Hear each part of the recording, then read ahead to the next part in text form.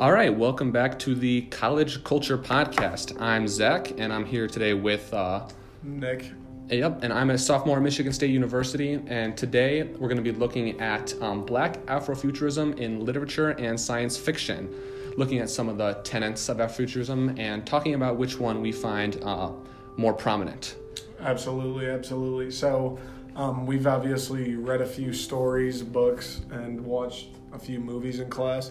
So mainly what we've drawn from for our inspiration of what we believe is the most important tenet and what we'll be sourcing and referring to has come from class, in addition to a couple different things from outside of class that we thought pertained to it. So Zach, do you want to go ahead and... Yeah, absolutely. I'll go ahead and give it a start. So my tenet was the Recovery Project of Afrofuturism, which is recovering lost Black cultures. That's how I took it. When initially looking at this tenet, I used both the movie we watched, Black Panther, and a symphony by one of the first and relatively only prominent African-American composers, William Still, and that was called his Afro-American Symphony. And I put these two together mainly for one main reason, that they both brought a subject or a type of Black or African culture into the foreground of something that was predominantly white. So in the case of Black Panther, you have this endowed, sea of caucasity, which is all of the superhero movies, sci-fi movies. You rarely see this area of Black culture. It was difficult for a lot of people who don't get to visualize that type of idea. And so this movie, in a sense, acting as a recovery project, brought back both Black and African traditions. You saw in the movie the soundtrack was used differently, more hip-hop, more rap songs were brought in, the filming style was different. You saw African traditions like the gods and tradition of the tribes, which were seen in the Black Panther tribe separately, rituals and traditions that were not observed in other, blockbuster movies. And so you kind of saw that culture being recovered into this new area. In addition, I drew this piece of music that I played last year, which was at the time not regarded in the highest aspect. The idea of classical music at that time was a lot of old white guys doing their thing, making music for a bunch of stuffy old white men. And then you also at this time, the 1930s, 20s, had the Harlem Renaissance coming up, blues and jazz, and those two worlds didn't meet, and Still was able to bring in his ideas in the suffering of people into this classical music, into the area that was so predominantly white. And it said a lot to bringing, not only just bringing a new type of music to the foreground of this culture, but introducing this blend of two different cultures and how cultures can coexist. And you saw a lot of people in, analyzing this piece of music said that it kind of has the voices of hundreds of years of Black and African history in it at some times that are being brought in this new stylistic age. So we can go ahead and take a listen to a little bit of that right now.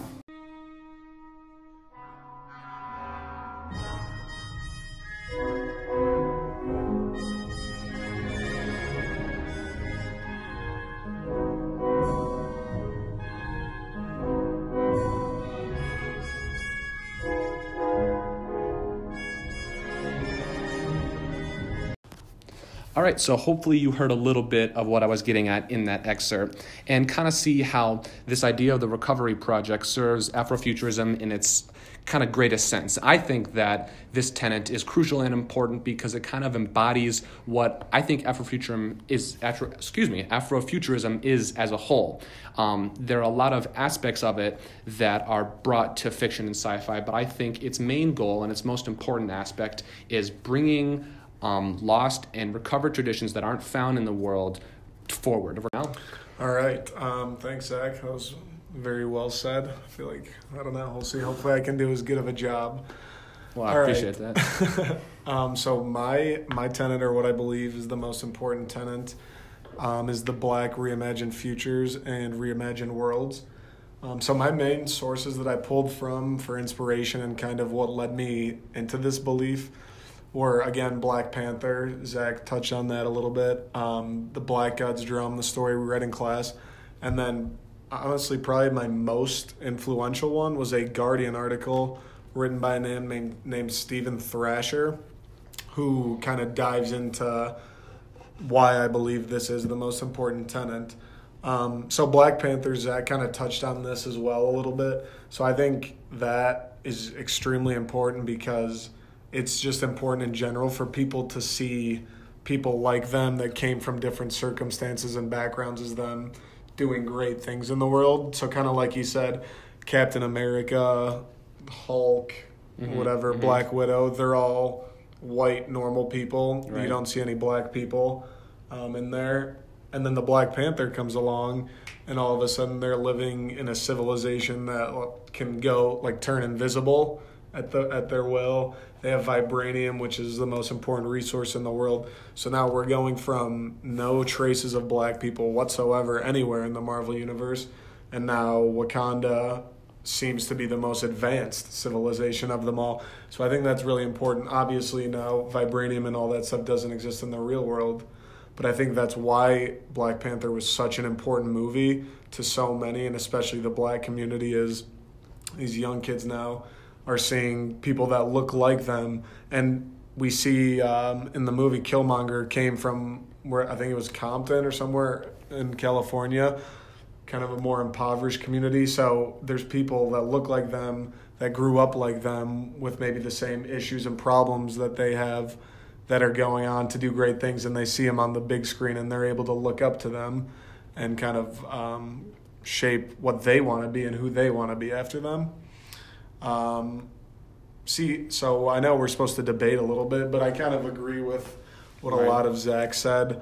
But yeah, I guess my biggest thing of why I'm such a believer in the Black Futures is just the aspect of being able to see people like you do great things just instills confidence in people, where if you don't see that, it's tougher for you to envision yourself doing great things. Right. What do you think? Right. I definitely agree. I think that the pairing of our two tenets is something that that kind of diminishes a point of argument, because we both kind of look at areas of different study, right? Your tenet focuses mainly on Black futures. Mm-hmm. I think mine is a little bit more about recovering the past. Right. And so they, I think, work well together, and, possibly could build to a larger tenet. But I think to argue my own, when we're looking at Black culture and how it is seen in the world today, granted, it is nice to imagine Black futures, but I think there is a power in recovering what was in the past and bringing that to more power today, and kind of forcing Black culture or Black futures into this culture. And I think that, and just to drag from a couple other examples, when we were looking at the music of Missy Elliott, and especially the videos of Missy Elliott, I think that is serves as another point as to why this tenet, or my tenet I should say, is important, because you can see how recovering Black culture and making Black culture prevalent can be seen in a specific group of people. In this case, Black women, as we talked about. You saw a lot of men, primarily white and Black men, recovering the rap culture, the rap area in the early 90s, and Missy Elliott comes along and brings in elements of Afrofuturism, and recovers them in her own way, and makes this available for young people, and Black girls especially, to be able to see their culture in a new way, in a new light. And I think that serves as an importance, which also kind of ties into your tenet too. Definitely. I think, in different ways. Yeah, I think you said a good point too, how our tenets kind of go together, so it diminishes a point of difference, where even kind of what you talked about with your composer, where Beethoven, Bach, Mozart, everyone that you think of when you think of classical music, like you said, are all white guys. I think that is important, although he's obviously from a past time. That's important, and that kind of goes along with why I think Black Panther is so important. It's like seeing Black people doing these things now. All of a sudden, if you're a Black kid growing up and you want to be a composer, or you want to be an actor, or whatever it is, you see people do this, you think, okay, if they can do it, why can't I do it? And even, so this article I pulled from the author Stephen Thrasher talks about that. He refers to movies like Star Wars, where obviously they're a massive cultural phenomenon, and everyone has seen Star Wars.